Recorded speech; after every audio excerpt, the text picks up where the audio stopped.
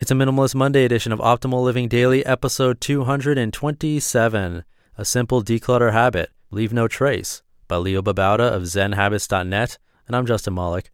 Welcome back to another edition of OLD, which stands for Optimal Living Daily.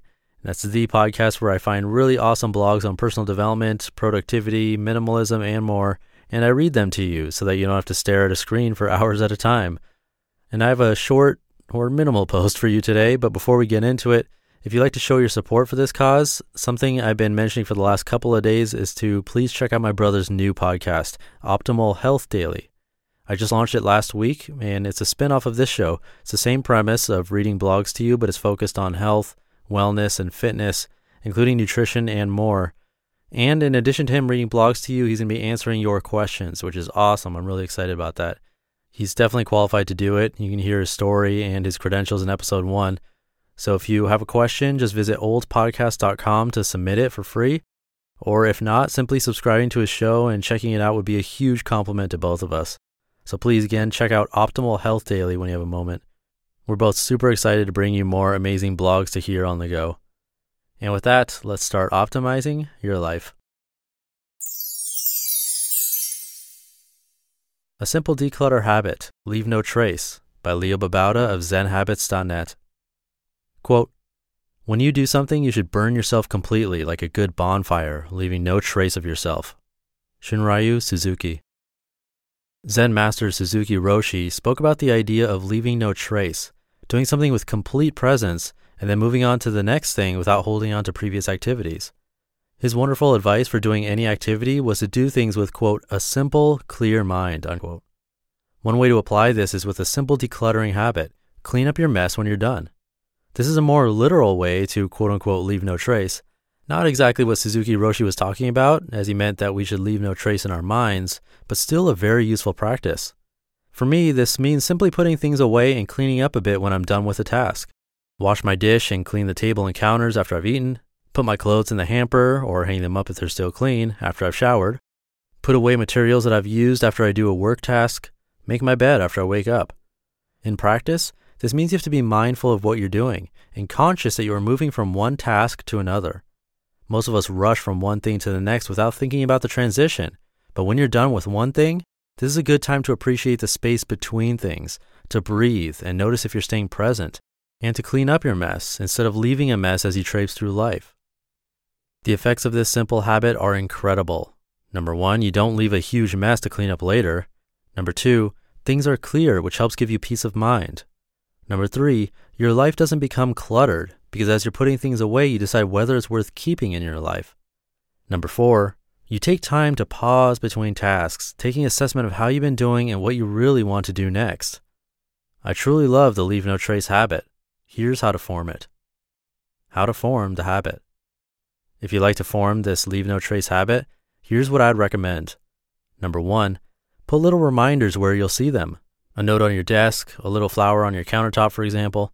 These can serve to help you remember to clean up after yourself. Number 2, for the first day, put all your focus on noticing when you're done with a task, whether it's a work task or a personal one. Number 3, when you notice you're done with a task, pause. Take an assessment of how you're doing with the task, whether you were mindful during the task, and what your intention is for the next task. Number 4, wrap up your previous activity by cleaning up after yourself. This might mean putting things away, wiping things down, or just filing away a document and crossing a task off your to-do list. Number 5, breathe and smile. You'll forget often, probably, and that's normal and completely fine. Just try to remember as often as possible, perhaps setting phone or computer reminders, or putting up more physical reminders so you don't forget. Eventually, you'll start remembering more after a few days. You'll get better and better at the habit, and in the process, learn a lot about habits and mindfulness. You just listened to the post titled A Simple Declutter Habit, Leave No Trace by Leo Babauta of ZenHabits.net. We've heard from a lot of amazing people on this podcast, but if you're like me, you want to go deeper. So where can you go to learn from the most remarkable people? That's Masterclass. Masterclass offers unlimited access to intimate one-on-one classes with over 180 world-class instructors, plus every new membership comes with a 30-day money-back guarantee, so there's no risk. There are over 200 classes to pick from, with new classes added every month, like Jon Kabat-Zinn's.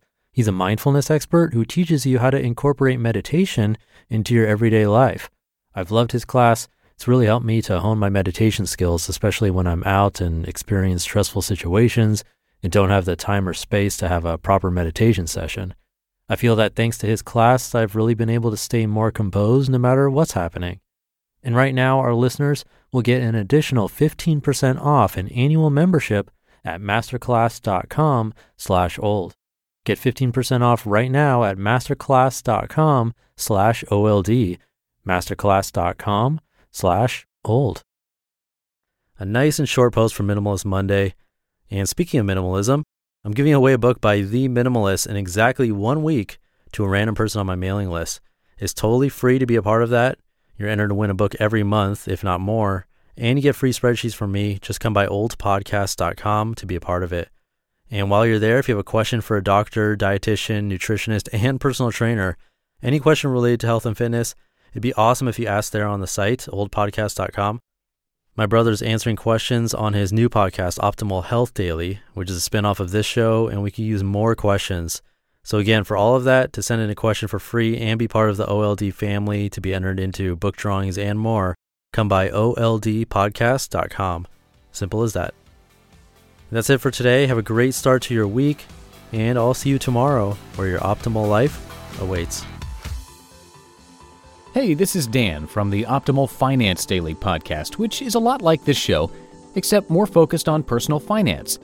Justin handpicks the best posts he can find from blogs and authors like Ramit Sethi, Mr. Money Mustache, and more, and I read them to you 5 days a week. So if you enjoy this podcast, come on over and subscribe to Optimal Finance Daily too. And together, we'll optimize your financial life.